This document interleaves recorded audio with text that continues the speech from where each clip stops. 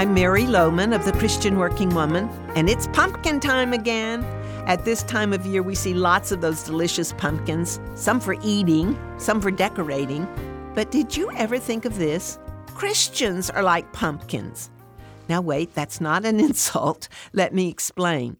First of all, we're like pumpkins because God picks us up from the patch, brings us in, and washes all the dirt off of us.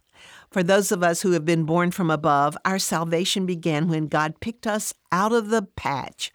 Jesus said in John 15:16, "You did not choose me, but I chose you and appointed you to go and bear fruit, fruit that will last." And Paul reminds us in Ephesians 1:4, "For he chose us in him before the creation of the world to be holy and blameless in his sight." I never cease to be amazed at this truth that God chose me. He picked me out of the dirty pumpkin patch of life and brought me into the fold of his care, made me his child, called me by name.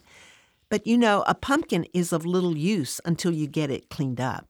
I don't know if you've ever picked a pumpkin or seen one right out of the pumpkin patch, but they're really dirty. They lie on the ground for days and collect all kinds of dirt and mud. So when you bring them in, the first thing you have to do is get them cleaned up. And that's the first thing God does for us when he chooses us from the dirty patch we were in. We read in 1 Corinthians 6:11, "And that is what some of you were, but you were washed, you were sanctified, you were justified in the name of the Lord Jesus Christ and by the Spirit of our God." And again in Titus 3, "But when the kindness and love of God our Savior appeared, he saved us, not because of righteous things we have done, but because of his mercy. He saved us through the washing of rebirth and renewal by the Holy Spirit."